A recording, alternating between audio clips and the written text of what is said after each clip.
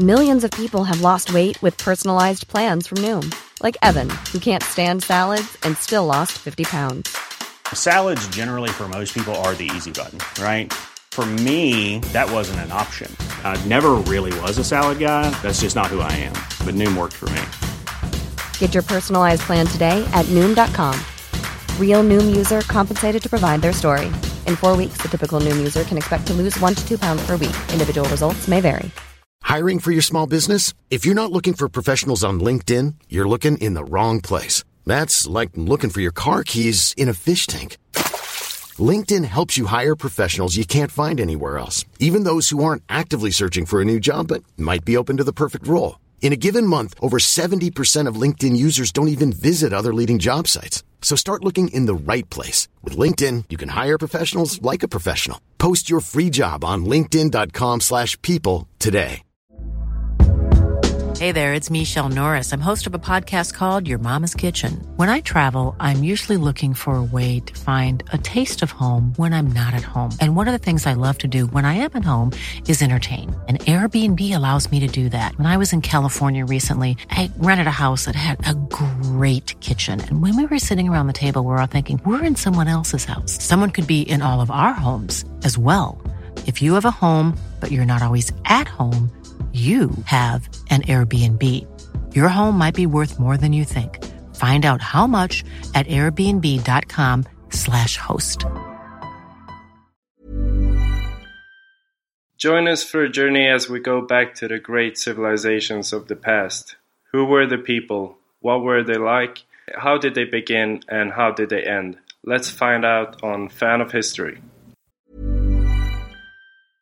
A lot can happen in the next 3 years. Like a chatbot may be your new best friend. But what won't change? Needing health insurance. United Healthcare Tri-Term Medical Plans are available for these changing times. Underwritten by Golden Rule Insurance Company, they offer budget-friendly, flexible coverage for people who are in between jobs or missed open enrollment. The plans last nearly 3 years in some states, with access to a nationwide network of doctors and hospitals. So for whatever tomorrow brings, United Healthcare Tri-Term Medical Plans may be for you. Learn more at uh1.com.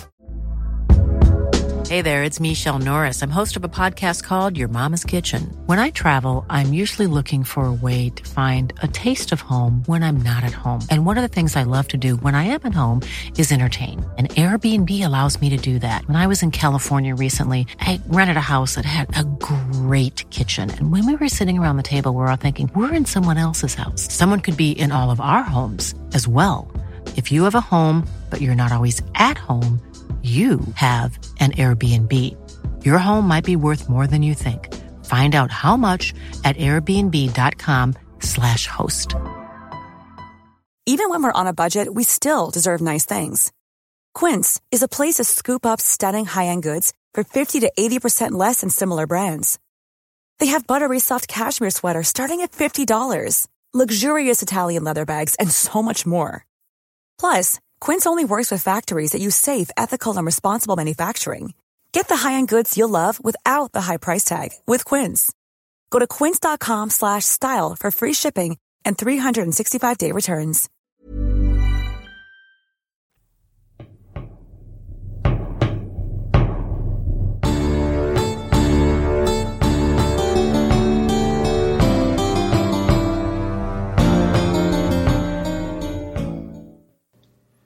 Well, we have another special guest today, don't we? I would like to introduce a fan of the Fan of History, Enkidu. He's also from Sweden, like Dan, and he's going to talk to us today about the Epic of Gilgamesh. So, Enkidu, how about introduce yourself, and then we'll get started. Yeah, so hi, Bernie, and thank you very much for letting me join the podcast. I've been listening to it for quite some time, and I'm a huge fan of history. My name is Enkidu, and I'm going to talk about the Epic of Gilgamesh with you, Bernie. Awesome. That is, I'm so excited about this because, I mean, Enkidu is definitely a very good student on the Epic of Gilgamesh, and then he'll tell you a little bit more about his background, too, why that is.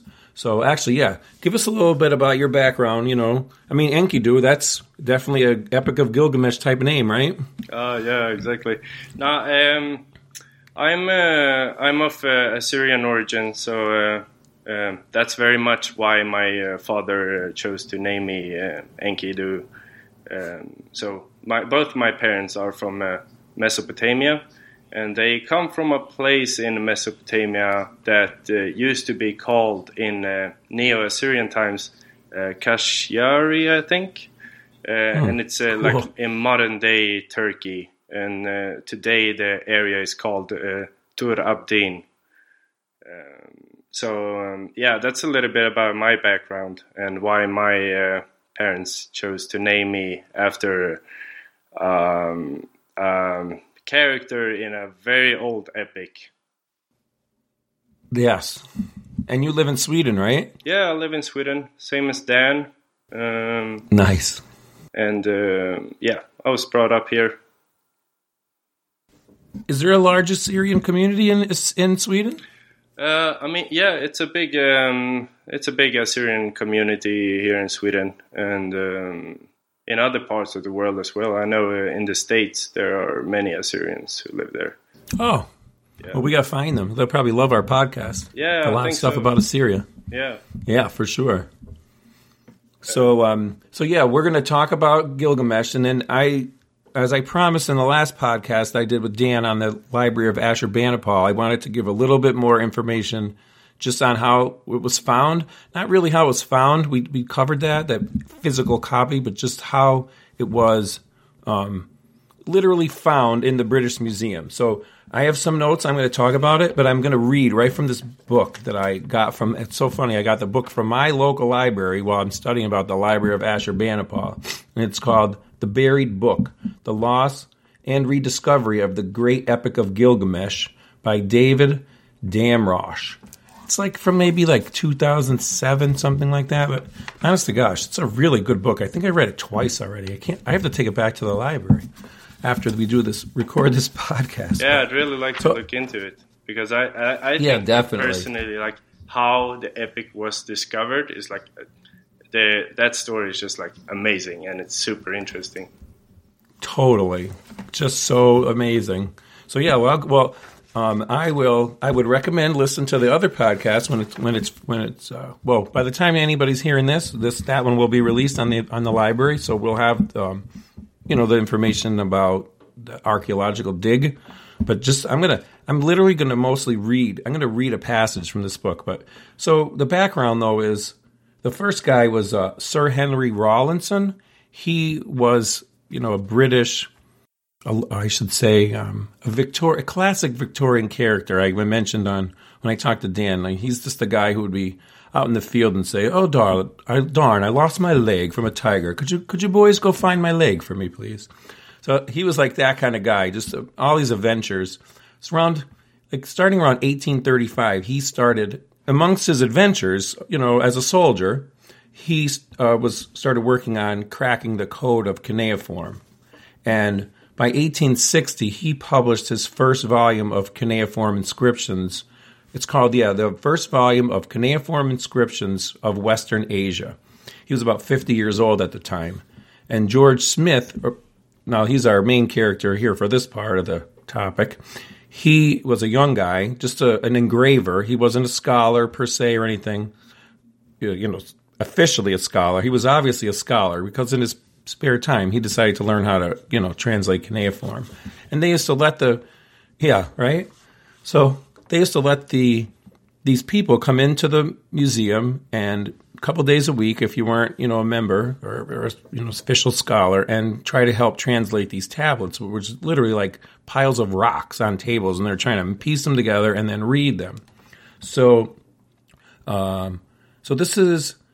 So like around the 1840s is when they found them. But this is 1872 now. So this like almost 25 years later, they find, he finds this. So I'm going to just read it right from the book from David Damrosch. No copyright issues here. Here we go. Forgotten for more than 2,000 years, the Epic of Gilgamesh re-entered history on a brisk November day in 1872. Its 12 broken tablets had been mixed in among the 100,000 fragments that Henry Layard and Hormund Rassam had shipped back to London from Nineveh a quarter century before. 100,000 fragments. I mean, really, right? So, for years, the epic lay cradled in the crates and drawers of the British Museum's massive collection, while scholars gradually deciphered the tablets' cuneiform script and began to read them. Slowly, an entire world was coming to light as the researchers worked through the huge jumble of materials before them: receipts for oxen, slaves, and casks of wine, petitions to the Assyrian kings, contracts, treaties, prayers, and reports of omens the gods had planted in sheep's livers. Much of this material was of interest to only a handful of specialists, but then an assistant curator named George Smith came upon an electrifying passage. Here we go. Smith was working at a long table piled with tablets in a second-floor room overlooking the bare branches of the plane trees in Russell Square. He could read the tiny cuneiform markings only when enough light came through the tall windows. Fearful of fire, the museum's trustees had refused to allow gas lighting in the museum, and in 1872 there was no light bulbs. The museum did supply covered lanterns for a select number of senior staff, but Smith was too junior to enjoy the use of one. So on days of dense London fog, the museum would close and the entire staff would be sent home. So it must have been a clear day when George Smith came upon a piece of tablet whose lines referred to a flood storm, a ship caught on a mountain, and a bird sent out in search of dry land. So you could imagine he was completely amazed, couldn't believe he had found this after all this time. So continue a little bit here. So now George Smith was onto something truly sensational. It was the first independent confirmation of a vast flood in ancient Mesopotamia, complete with a Noah figure and an ark. Yet he could read only a few lines of the tablet, much of which was encrusted with a thick lime-like deposit. He desperately needed to know what was written beneath this crust. But so the museum had an expert restorer that was on contract. His name was Robert Reddy. He was a former tobacconist, and he was hired by the hour on the days that the museum was opened to the public, but he had to supplement his income with other work. And he had all these different methods to restore these tablets, but he kept them a secret, and he only told them to his 4 sons.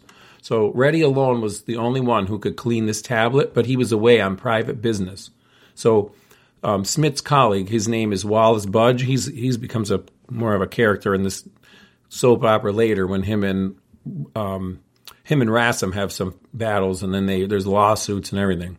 But in any case, he says, Smith was constitutionally a highly nervous, sensitive man, and his irritation with Reddy's absence knew no bounds. Reddy finally returned several excruciating days later and worked his magic, whereupon Smith took the tablet, I'm quoting, I'm reading the book quoting what Budge said. Smith took the tablet and began to read over the lines which Reddy had brought to light. And when he saw that they contained the portion of the legend he had hoped to find there, he said, I am the first man that, after more than 2,000 years of oblivion, has read that. So he sets the tablet on the table. He jumped up and rushed about the room in a great state of excitement, and to the astonishment of those present, he began to undress himself. So that's how excited he was to find this tablet of the, story of Noah written by somebody else. And I mean, that's just one part of the story, as we'll get into. So I just think that's amazing, modern twist, modern part of the story of finding this epic of Gilgamesh that we're going to talk about today. I mean, when you read that, when he said that he was the first person to read it in 2,000 years, I actually got goosebumps. Because that's great, right? Imagine being that person who cracks the code, and you just I'm the first one who reads this in 2,000 years. It's pretty amazing. It's so amazing. And then now after we talk about what this actually that he found was, I mean, it wasn't just that. It's this work of literature, right? I mean, rivals Homer for sure. And I think like when it was discovered, like the flood story and that bit, like I think like some people actually thought like this is the end of Christianity, because like it was like a huge discovery that like the Bible that people have been reading for 2,000 years, there's like an earlier version of the pretty much exact same story. Yep. But belief is a hard thing to crack, isn't it? Yeah, exactly. They still have. Isn't there? I believe there's a museum where they explain how Noah brought dinosaur eggs onto the ark. So. Yeah. You know. Could be, man. We don't know. Yeah. Hey, what do we know? We weren't there. Yeah, exactly. We were not there. So yeah, give us some context about, because the flood myth is really like the 11th tablet of the whole story. So that's just a part of the story, right? Yeah, exactly. It's just like one part of the story, and that's like the conversation between Gilgamesh and Utnapishti. But we'll get to that.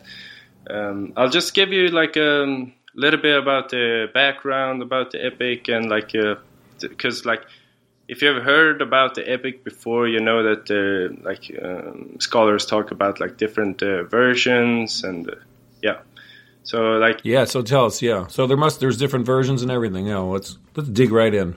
So like the earliest version of the epic date back to as early as the 3rd dynasty of Ur, and that's like 2100 BCE. But like those tablets are like, they consist of like distinct stories, and it's not like one single epic as we know it. Okay. So like the earliest narrative of one single epic as we know it is the old Babylonian tablets, and those date back to 1800 BCE. Okay. Wait, so basically like for 300 years it was just a story. I mean, there was it was just a story, and then they just kept embellishing on it until it became one big story. Yeah, exactly. It was like many stories about this great king of Uruk, and then later on it became like one single story.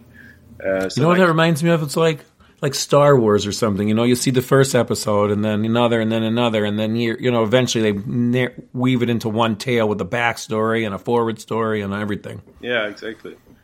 So like amazing.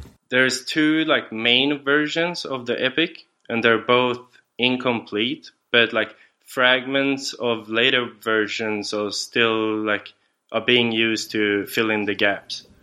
Okay. And it's it's important to notice that fragments and versions of the epic are still being discovered and translated as we speak. So there are like hundreds of thousands of cuneiform tablets laying around in museums across the world waiting to be translated. And of course, most of these consist of like legal documents and so on. But I'm pretty sure they will get like more Gilgamesh from these tablets. That would be good. Yeah. So because there is some, yeah, and there's I think there's around 73 different manuscripts that have been discovered. Wow. About Gilgamesh, and there's probably more by now, since my source of information is a little bit old. Wow. But I was thinking we'll focus on the standard Babylonian version in this episode, and that's the one that was found in the library of Ashurbanipal. Perfect. Perfect. Yeah, and so when they found it was written in Babylonian and not in Assyrian.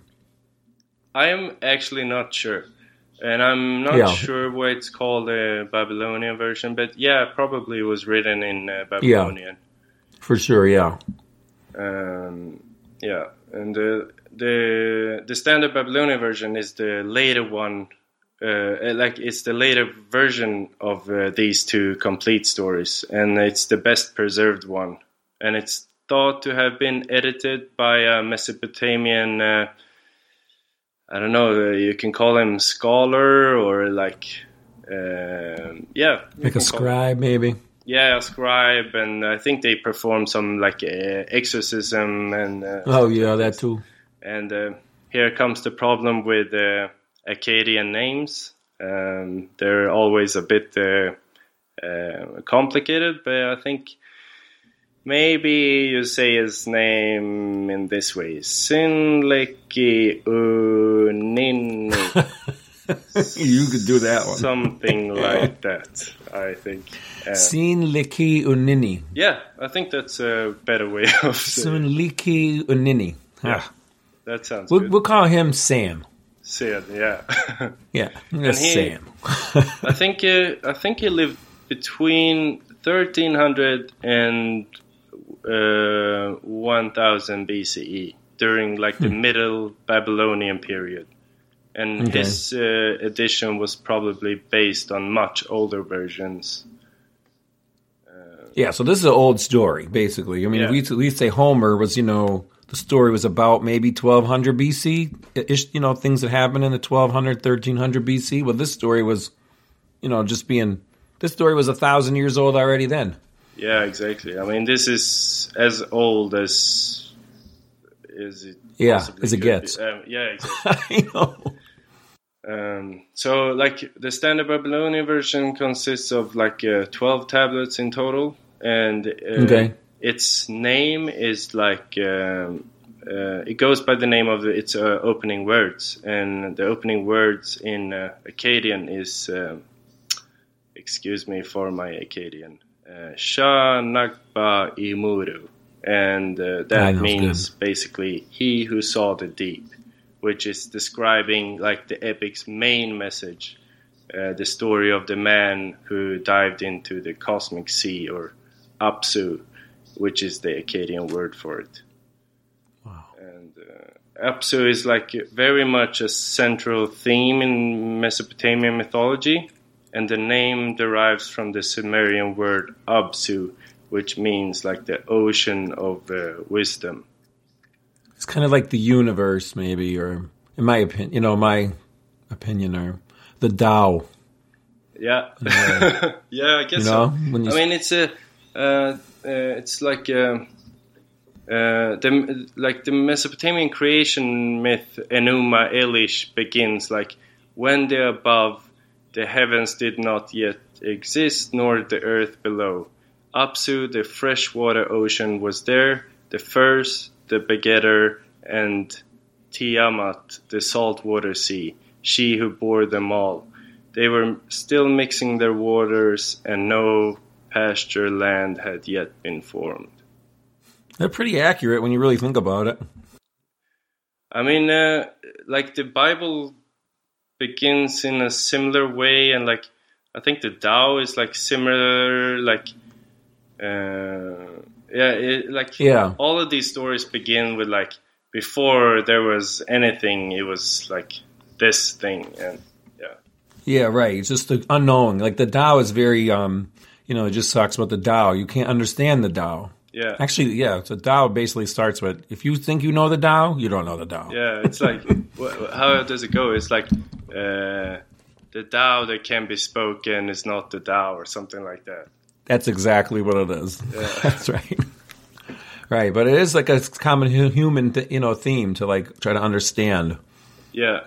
And I think like this is a very important thing to bring up about the epic. And I know like many scholars have talked about this, including like Simo Parpola, and he's like a professor in Assyriology. And he's like spent his whole life studying the Epic of Gilgamesh. And he says that like the epic is like full of like esoteric hidden knowledge that is like there to be understood by the people who study, and which is why you're mentioning it, is why they say one of the reasons that Ashurbanipal went through his empire, the world at the time, basically, to get all the tablets they could, because they wanted to get all that secret knowledge, and Epic of Gilgamesh was a part of it, big part of it. Exactly. I think they like understood like I'm pretty sure they understood how important it was to save like all these stories and documents for the future. Well, he did at that point anyway, for sure. Yeah, I think he was like way ahead of his time. Yeah, I mean it's essentially your first official library that's been, for that reason that we know of anyway. Oh yeah, and I think like the first museum was by what was the last Babylonian king's name? Nabonidus. Yeah, I think he established a museum. Huh. Well, we're gonna look that one up. I'm not sure about this one, so yeah, excuse me if I'm wrong. We'll go check it out. Yeah. That's okay. We're just fans of history. We'll find out. Exactly. So who's Gilgamesh? Who's this Gilgamesh character anyway? Well, I'll give you a little bit of like the historical background. So around 4,700 years ago, that's a very long time, lived a man in southern Mesopotamia who was called Gilgamesh. And legends about this man lived on for a very long time, all across the ancient world.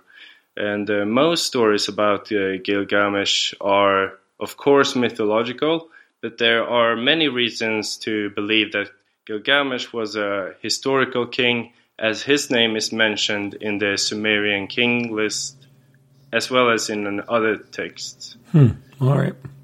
And if you listen to this podcast before, you've heard about these king lists that the Mesopotamians love to write.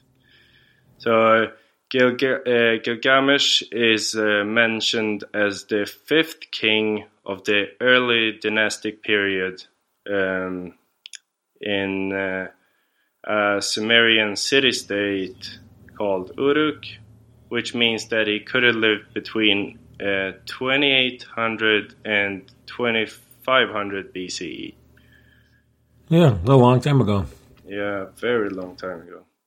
And as you may know, like the ancient Mesopotamians had a profound interest in keeping records, and the Sumerian king list was one of them. It lists like kings and dynasties of Sumer, and as well as like neighboring dynasties and the length of their reign. So, according to the king list, Gilgamesh is said to have ruled Uruk for 126 years. Oh, 126 years, huh? He's like a kid compared to some of them in that list, right? Yeah, exactly. But I think I think his father, Lugalbanda, I think he ruled for 1,000 years or something like that. Oh my gosh, yeah. I wonder when Gilgamesh started ruling. Was his father already 1,000? It's anyway. Yeah, I think his father was. I think he died, and then Gilgamesh took over. But I'm not sure. Yeah. So the kingship in ancient Mesopotamia was thought to be a gift from the gods, and the king was thought to be the intermediator between gods and his people. So it's very much a huge responsibility to be king. Yes, for sure, especially the time we're talking about. I mean, it's everything's on the edge of life and death. If you don't have crops, the whole city could die. You have raiders and wars, and big job. Yeah, exactly. And the Epic of Gilgamesh is so it's a story of a young and ruthless king. So he's a very oppressive ruler. And according to the legend, Gilgamesh is said to have been a demigod. So he is 2/3 immortal and 1/3 divine. And his father, like I said, is said to have been Lugalbanda, and his mother, the goddess Ninsun. How's that third? I never could quite understand that one, right? I know that they say that, but if his father was half god and his mother was all god, then wouldn't he be a quarter? Yeah, I think it's a bit weird. But 2/3. But he's more god than human. I'm sorry. 2/3 god and one. No, yeah, 2/3 he's more man. god than he is human. Yeah, exactly. Oh, well. Anyhow. Yeah. So, like, in the beginning of the story, Gilgamesh is described as a young and ruthless king, and he forces the men of Uruk to engage in, like, different kinds of games where he beats them, and he beats them all, and because he's, like, bigger and stronger, and on top of that, he forces all the brides to spend their first wedding night with him instead of their husband. Yeah, that wasn't that very nice. Not nice at all, but no. So, like, no one dared to oppose or challenge the mighty Gilgamesh, and the people of Uruk prayed to the gods for a change. And so here comes the supreme god Anu, and he hears the people prayers and gives the task of creating an equal to Gilgamesh. And the goddess Aruru takes on this task, and she creates the wild man Enkidu out of her. Ha! Yeah. This is another interesting thing. She creates him out of her spit and some clay. Ah. And I think there's some similarities to the Bible there. Oh, yeah. Or, wait, am I wrong? I don't remember how God created Adam, but he created Eve from the rib. I think he might have created Adam from some clay. Yeah, I think so too. I mean, usually all gods are usually creating people out of clay and stuff, so it seems like a common thing. Yeah. That's not how you were created, right? From spit and clay? Spit and clay. Does anybody ever call you the wild man? No. Nobody knows. No. Everyone's like... Oh, really? Oh, my God. Like, everyone's like, oh, that's an unusual name. I've never heard it before. And then I have to go like, yeah, it's from the Epic of Gilgamesh. And it's like, yeah. And nobody, like, not many people are very interested. Oh, well, that's what I'll tell you. I hope my daughter Lily listens to this. I remember when she was in high school and she had just had the Epic of Gilgamesh in school. She was learning it and she was very excited about it. I remember she enjoyed it. Maybe it was middle school. I don't remember, but I remember her always commenting on the, Enkidu, the wild man Enkidu. Yeah.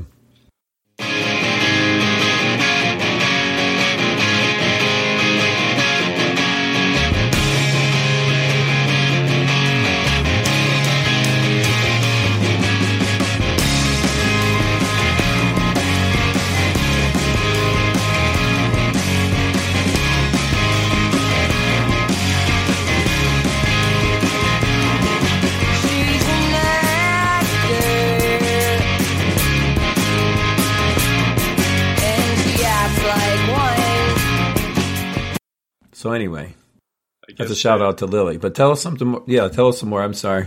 No, it's all good.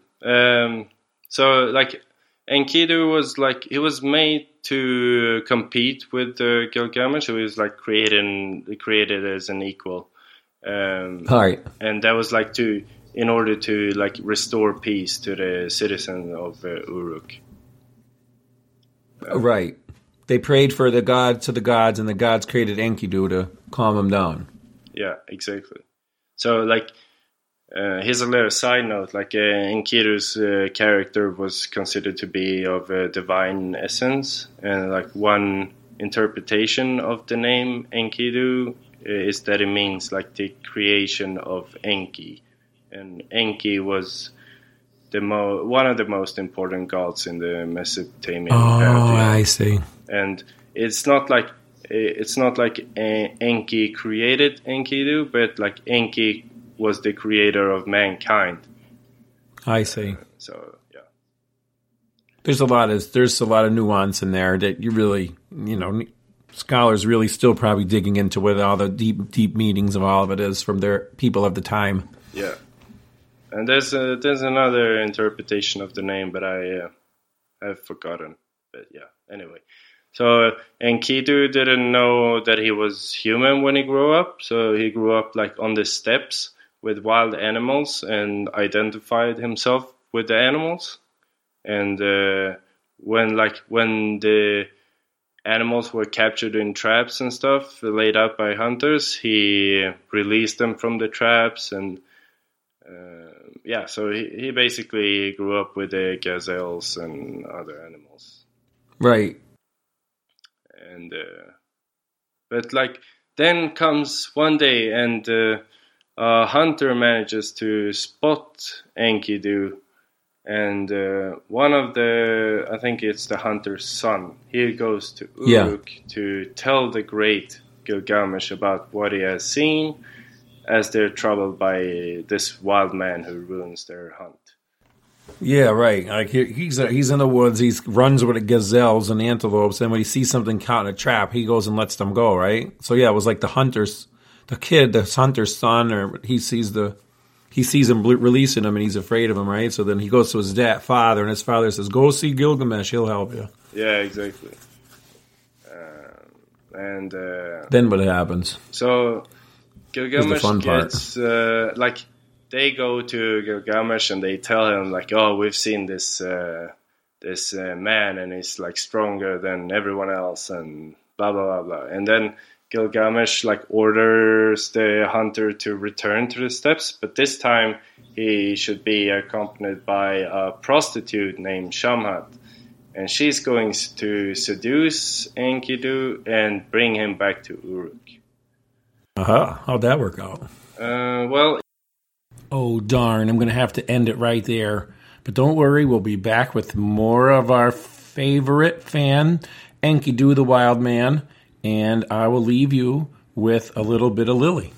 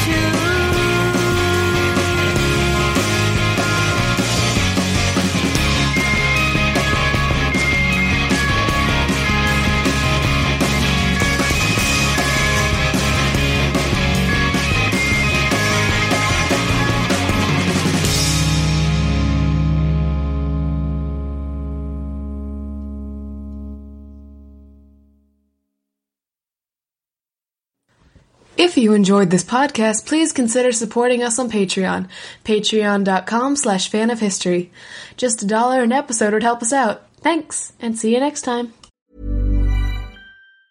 Planning for your next trip? Elevate your travel style with Quince. Quince has all the jet-setting essentials you'll want for your next getaway, like European linen, premium luggage options, buttery soft Italian leather bags, and so much more. And it's all priced at 50 to 80% less than similar brands. Plus, Quince only works with factories that use safe and ethical manufacturing practices. Pack your bags with high-quality essentials you'll be wearing for vacations to come with Quince. Go to quince.com/trip for free shipping and 365-day returns. Hey, it's Paige DeSorbo from Giggly Squad. High quality fashion without the price tag. Say hello to Quince. I'm snagging high-end essentials like cozy cashmere sweaters, sleek leather jackets, fine jewelry, and so much more. With Quince being 50 to 80% less than similar brands. And they partner with factories that prioritize safe, ethical, and responsible manufacturing. I love that. Luxury quality within reach. Go to quince.com/style to get free shipping and 365-day returns on your next order. Quince.com/style.